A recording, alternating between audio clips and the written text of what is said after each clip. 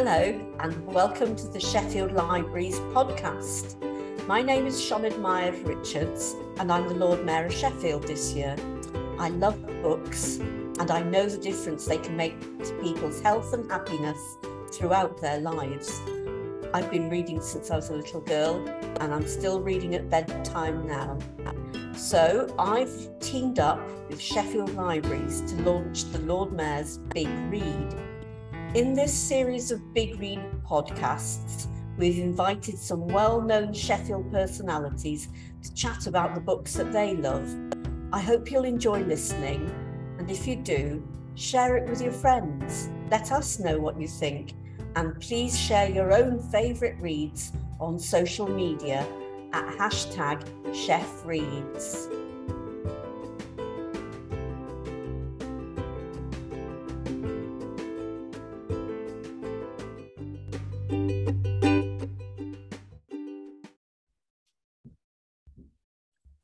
Hello and welcome to the new Sheffield Libraries podcast series for the Lord Mayor's Big Read. My name is Liz Chapman and I work for Sheffield Libraries. In this new podcast series, we're going to be talking to well-known Sheffielders about some of their favourite and most inspiring reads. And for this, our launch episode, I'm delighted to be joined by the astronaut, chemist and first British person in space, Helen Sharman. Helen, we are so delighted and honoured to have you with us. Thank you so much for being here. Oh, thank you. I have been so looking forward to talking with you. So thank you for inviting me. We are absolutely delighted to have you. So welcome. So, of course, as I'm sure all our listeners will already be aware, you grew up in Sheffield. So I was wondering whether you could tell us a little bit about your experience of using Sheffield Libraries when you're a child and any memories you have of that time. Well, my childhood was back in the 1960s. So libraries were quite a different place then. I first had my first years in Grenoside, so really sort of towards what was then north of Sheffield, I suppose, but it was still very much felt as though it was part of the Sheffield area. And there was a small library with an even smaller children's section. Don't remember an awful lot. I know I was taken there by my mum. But then we moved to Greenhill in the south of Sheffield. Yeah. And Greenhill had quite a large library in comparison. And there was a beautiful children's section. It was sort of like you turned right to go into the children's bit, where you turn left to go into the adult section. So it felt like our own space. And it was specially for us. And there were places to sit. There were desks where you could actually do a little bit of homework, what little we had in those years when we were at primary school. But there were just loads and loads of what I would call storybooks, really. And I loved reading books. There was a bookworm club at the library. The librarian had initiated this, I'm sure, in a bid to try and get us to read. And you got a yellow badge when you had 200 points. I think you got 10 points every time you read a book, and you could tell the librarian enough about it to make her think that you really had read it. And 500 points, you could get a white bookworm badge. And yes, I got my white bookworm badge. I was very proud to have that. But I just read pretty much anything from those shelves on the storybooks. Yeah. Oh, that's wonderful. What a lovely memory to have. I also have very fond memories, because I also grew up in Sheffield, of going to Sheffield Libraries as a child. And we went to the Central Library, and I had a special label on my card saying that I was allowed to take 10 books like an adult. That makes you feel very special, doesn't it? It did, yes, because I read so much. I remember that Central Library as well. I used to go down when I was a bit older in secondary school. I was starting to get interested in in science and atoms and what's inside atoms. We weren't learning quite that topic at school. So I used to take myself up on the bus to the Central Library, and you could just go there and peruse the reference books without being a specific member of that library.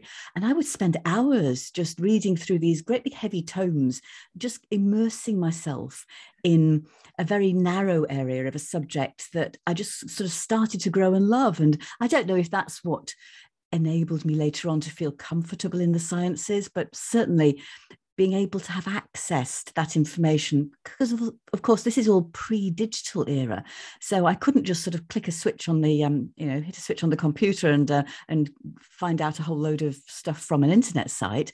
Those books were really the key to all that information. That's wonderful. That's so lovely to hear. I like to think that Sheffield Libraries provided the seed for you loving science and eventually going into space. So, I'm sure they did. So I believe you've chosen some of your favourite books to talk about today. So would you like to start with the first one that you have brought for us? So the first one is a bit of an odd one, really, because I chose it as the first one because it was the one that I remember perhaps with most emotion from my childhood days. But I can't remember the title and I can't remember the author. It was about a young gorilla growing up with a child. And it was so empathetic. I loved animals and any stories about animals. I'm sure this must have been based on truth, at least in part. And I remember getting really into this story of how the child and the gorilla became great friends. And then I knew that it was getting towards the end of the book, because with a physical book, you can tell how many pages there are left. Yes. And suddenly the child and the gorilla, they were having a great big rough and tumble play. And a stranger thought that they were fighting and shot dead the gorilla. Oh, no. And I was devastated. Tears were streaming down my face and continued to do so, I think, for the rest of the morning. I remember now where I was when I finished reading that book, how I felt, and how I felt for the rest of that morning. And although I was only, 8 or 9 years old, something like that, it was so strong in my memory that, I still now remember that book and how it made me feel. And what I appreciated then about it's not just what happens, it's how people perceive what happens. Both of those things are actually important. So it was a good lesson in communication, but a very hard lesson at that age. It sounds absolutely traumatic. I absolutely could not cope with books where animals died at the end. I've got a similar memory of reading one in which a horse died and just lying on the sofa and just crying. And like you, I can visualize myself there still in my mind's eye. But it's life, and I think it's in a way it's a good way for us to learn about life, and death. But death is part of life, and it's the natural cycle. We will all die. Our pets will all die, and for children to actually only have the lovely, cute, everything's nice in the world, well, that's not real life. So actually, if we can learn some of those lessons through books, I actually think that's a good thing, even if it does make us cry at times. I think books are a very safe way of learning about some of life's more difficult issues, and I think they can provide a useful way for parents and carers to talk about those issues as well. So it's so important, I think. So I've got one question that I'm very excited to know the answer to, and this is, were you allowed to take a book when you went into space? And if so, what was it? Well, formally, I wasn't allowed to take any book as a sort of a toy, let's say, or for pleasure to read, because there was a limited space, limited weight capacity for the launch. And also, of course, paper is a fire risk. But, and here's the but, the mission managers did allow me to take a very special book, actually, that I had been given not long before the launch. Yuri Gagarin wrote his autobiography called Road to the Stars. Of course, Yuri Gagarin, the first person ever in space, and celebrated still to this day by people in Russia and the Soviet Union, as it was when I was doing my training there. Anyway, this particular copy had been translated into English, and Yuri Gagarin had signed it. Anyway, the mission managers thought it would be a good one for me to have. And then my commander thought, well, actually, it would be very good to take it into space and all my crew could sign it while we were in space. And we could give it the space station stamp. It's a bit like a sort of a post a sort of a postal stamp. Yeah. So we have that on the space station. So I did that. So I took this book, Road to the Stars, into space. I didn't have time to read it, but we stamped it and we all signed it. And then I returned to Earth with it. And then recently, Tim Peake was flying off into space, and he very kindly asked me if there was anything of mine that I would like him to take into space for me. And I thought, gosh, I never expected that question. But hey, I've got this book. And it was just, in sort of a jiffy bag within jiffy bag within jiffy bag, but still in my own home.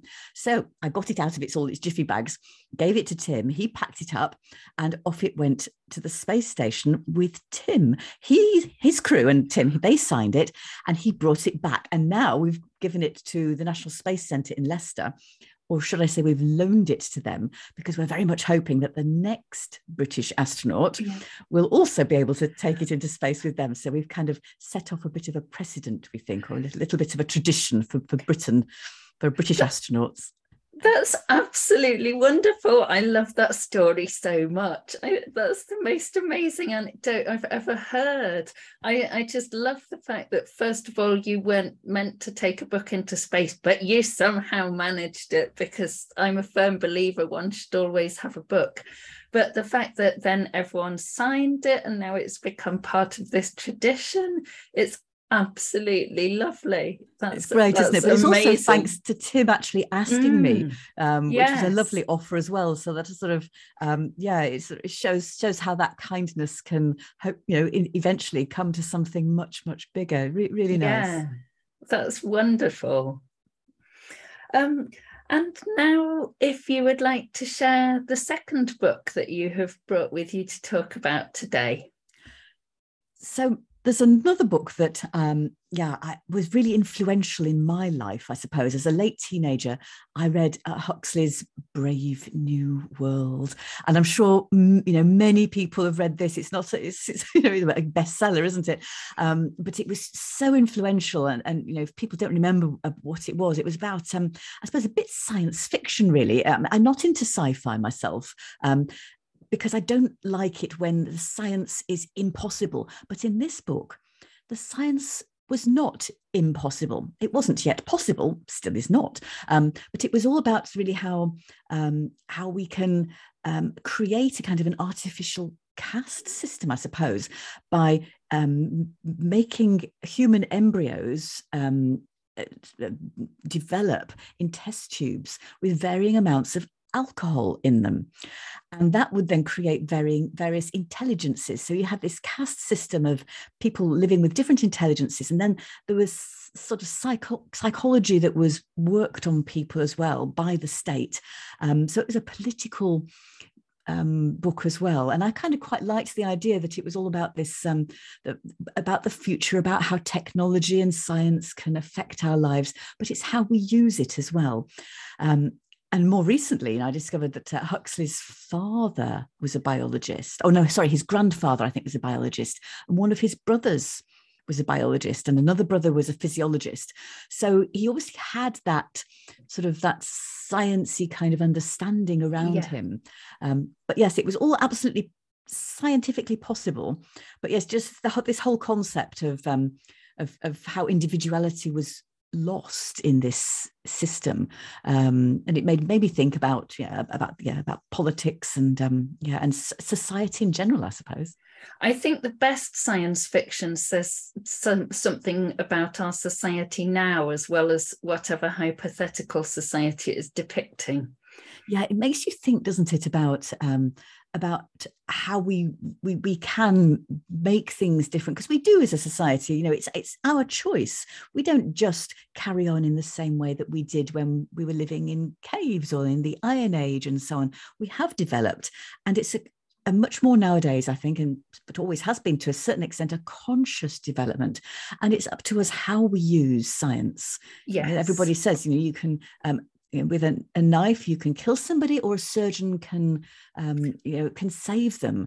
With nuclear science, you can have a bomb, or you can have a power station and have clean energy. So there's all sorts of different ways we can use science, and it's up to us to make sure we do it in the way that's best for humans worldwide, I think. Absolutely, yes. I couldn't agree more. Could we talk now about the third book that you have brought with you today? So my third book reminds me of the lovely outdoors. I love hills. I love being outside. I love the rain on my face and the wind in my hair. It's probably what you don't get in space, actually. And I realized in space how much that kind of just general pleasure of being outside I was missing. But this book reminds me of that. So it's Alfred Wainwright's Coast to Coast, and it's really a book full of photographs of Alfred Wainwright's sort of sketches, his pen and ink, or his pencil drawings of pathways, of a wall somewhere, possibly of perhaps a hillside, the contours of a hill. And this just reminds me so much of just being outdoors. I've done sections of this Coast to Coast. So the Coast to Coast walk itself is a long distance trail, you might call it, really, made up into sections, because the idea is you don't do it all in one go. I mean, it's 190 odd miles, something like that. So of course you do it in sections. You have to stay overnight. I love the idea of walking from one hostel to another, carrying everything on my back, so you minimize what you need, getting back to basics. But the book is just so lovely, because even now I'll flick through the book, and the photographs and these sketches just remind me so much of some of those walks, and inspire me to go on others as well. I also love walking, and Sheffield, of course, is a very outdoor city because we're fortunate to have the Peak District so close at hand. And we now have the Ethels in the Peak District. I don't know if you've heard of those, but named after Ethel Haythornthwaite. Oh, no, tell me more. And so she was a pioneer who was very keen on access to the outdoors, and she was local to Sheffield. Recently, a number of peaks in the Peak District have been dubbed Ethels after the mode of all the Wainwrights that you can tick off in the Lake District. So there's a whole list, and you can go and see how many you can tick off. How lovely. Yes, so the Coast to Coast goes from sort of the Lake District in the west to the North Yorkshire Moors in the east. But yes, the Peak District, I used to cycle so much around the Peak District. So yes, I love those Peak District hills. So yes, I love the idea of the Ethels. Super. You'll have to come back to the Peak District and pay us a visit. Oh, without doubt. In fact, I often do. But yes, I will hunt out the Ethels now. Yes, yeah. Yes, we've got a couple of Wainwright's Peak District books with the little pen and ink drawings, but sometimes I find either a path has changed since his day, or else perhaps his boundaries for what is difficult are different from mine. I remember one that he described as a grassy stroll turned out to be a crawling over a pathless terrain of jagged slate. But we made it. Yeah, so you've got to be very very self-sufficient, I think, and do your research before you do these walks. Yes. But it's nice just to have the inspiration sometimes, and especially these sort of like I say, having the Ethels or the Wainwrights, the hills to tick off, or sometimes it's nice to have a goal in mind. I just like being out and being reminded when I look at the book when I can't be outside. Yes, yeah. Do you have a favourite book that reminds you of being in space? Well, because I couldn't really take much books to actually read in space, the one that does remind me almost of space, but of my training, is a book that had been published just a year before I started my training. So Stephen Hawking wrote his Brief History of Time in 1988. I started my training in 1989. Now, I didn't take that book to Russia with me, but the person who became my backup, Timothy Mace, he did. He loved it and lent it to me. So it reminds me partly of Timothy Mace, but I would come home from my training. And once I'd started this book, I was desperate to read more and more of it. And so I could only read it in quite short sections because I had quite a lot to do in the evenings as well, in terms of homework all over again, like going back to school in some respects. But it was just super. I'm sure I didn't understand every word he wrote, but it was written very much for non-scientists, just really describing the universe from its origins to its eventual fate. Black holes were in there, and time, really. So it made me think about time in a way I'd never thought before, and just making science accessible. I think that really showed me what we can do in terms of how we communicate science. But yes, for me, it reminds me specifically of, I suppose, of my training to go into space, because that's when I read it. That's one of those books I've always meant to get around to and haven't done. So I think now you have recommended it, I'm going to seek it out. I'm sure we have got it in Sheffield Libraries, so yes, I shall get hold of a copy. Yeah, it must be there. I bet all together in Sheffield there's quite a few copies. Yes, I imagine that we do have quite a few. And it's one of those books where I think if you don't quite understand a little section, that doesn't matter. You just keep on going through. It's written in a very nice way, so it sounds nice, and it is sort of it gels somehow. So that's the beauty of it, really. Yeah, that sounds wonderful. So just for one final question, I was wondering whether you have a favourite memory of being in space. Oh, of course, there are so many. Feeling weightless was just amazing, and the views out of the window, the camaraderie. But if it's one particular time, I think it has to be when we arrived at the space station. We'd had to do a manual docking, which meant that each one of us had to trust in the others to do our bit. If we crashed, of course, or missed the space station, we wouldn't have made it. So we worked together to get there. And when we did reach the space station, it takes about an hour and a half to check that you're not leaking air from the seal, and then you can open the hatch and then float inside. So that feeling, I'd felt weightless for a couple of days, but inside a very small spacecraft. And then I could float into these long, thin modules, meet the 2 cosmonauts who had already been there for 6 months. And that elation of the fact that, we had done this together, when you've worked hard with somebody, a group of people, and then you've achieved what you wanted to achieve, it just feels so good, doesn't it? It's the best feeling, isn't it just? And you always remain close to those people as well. You can sort of, you get that trust built up amongst you. So that's the time, I suppose, that one particular memory. If I had to choose one, it's that arrival at the space station. I think we could let you have another one if there are other things that you want to talk about. Others. Well, what else can I say? I mean, at the end of the day, most days when we'd done what we needed to do, we would find the biggest window we could, and all of us together, probably partly because of that camaraderie, but all of us together would gather round the window, with our heads all pointing towards the centre of the window, but we'd be gathering around the outside perimeter of it, and we'd just look out. And those amazing views, because we were orbiting the Earth as the Earth was spinning below us. So it's this constantly changing view. Sometimes you can see, the oceans with the sunlight reflecting off the surface, coming straight back up to you in space. The clouds can be brilliant white, actually, again, because of that reflection of the sunlight. The brick red deserts. And what amazed me, actually, was to be able to see not individual people, of course, but the effects of people. Lights from cities, and perhaps we're accustomed to that, but things in straight lines that your eye can follow.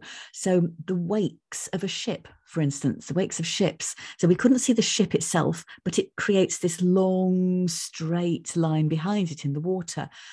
Smoke from fires, because the smoke tends to be blown in a straight line, and even sometimes long, straight roads where there's nothing else around. So it was that, the impact of humans on the Earth, and of course condensation trails of aircraft. So you quickly get in your mind a pattern when you look on the surface, perhaps not to the surface of the Earth, but in the atmosphere as well, these condensation trails, and you know exactly where you are over the Earth, depending on what the pattern of the condensation trails look like. Southern Hemisphere, very few. Eastern Asia, all of these condensation trails are sort of going in towards some of those central parts. Europe, crisscrossing all over the place. So yeah, beautiful, beautiful sights from space.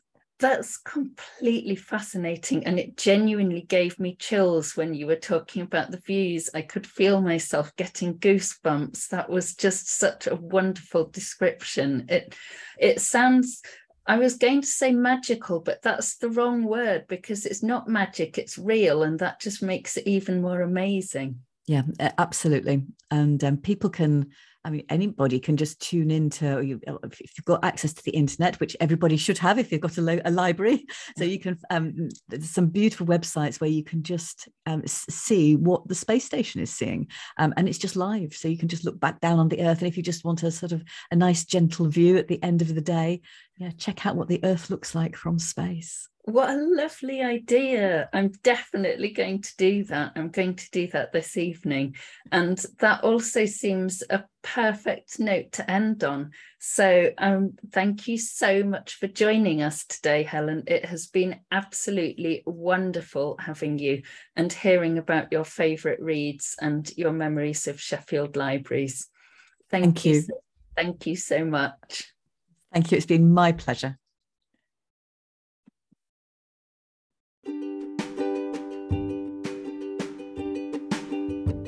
You've been listening to the Sheffield Libraries podcast, the place to hear authors discuss their work and to explore stories, both fact and fiction, that we think deserve to be heard. I hope you'll join us again.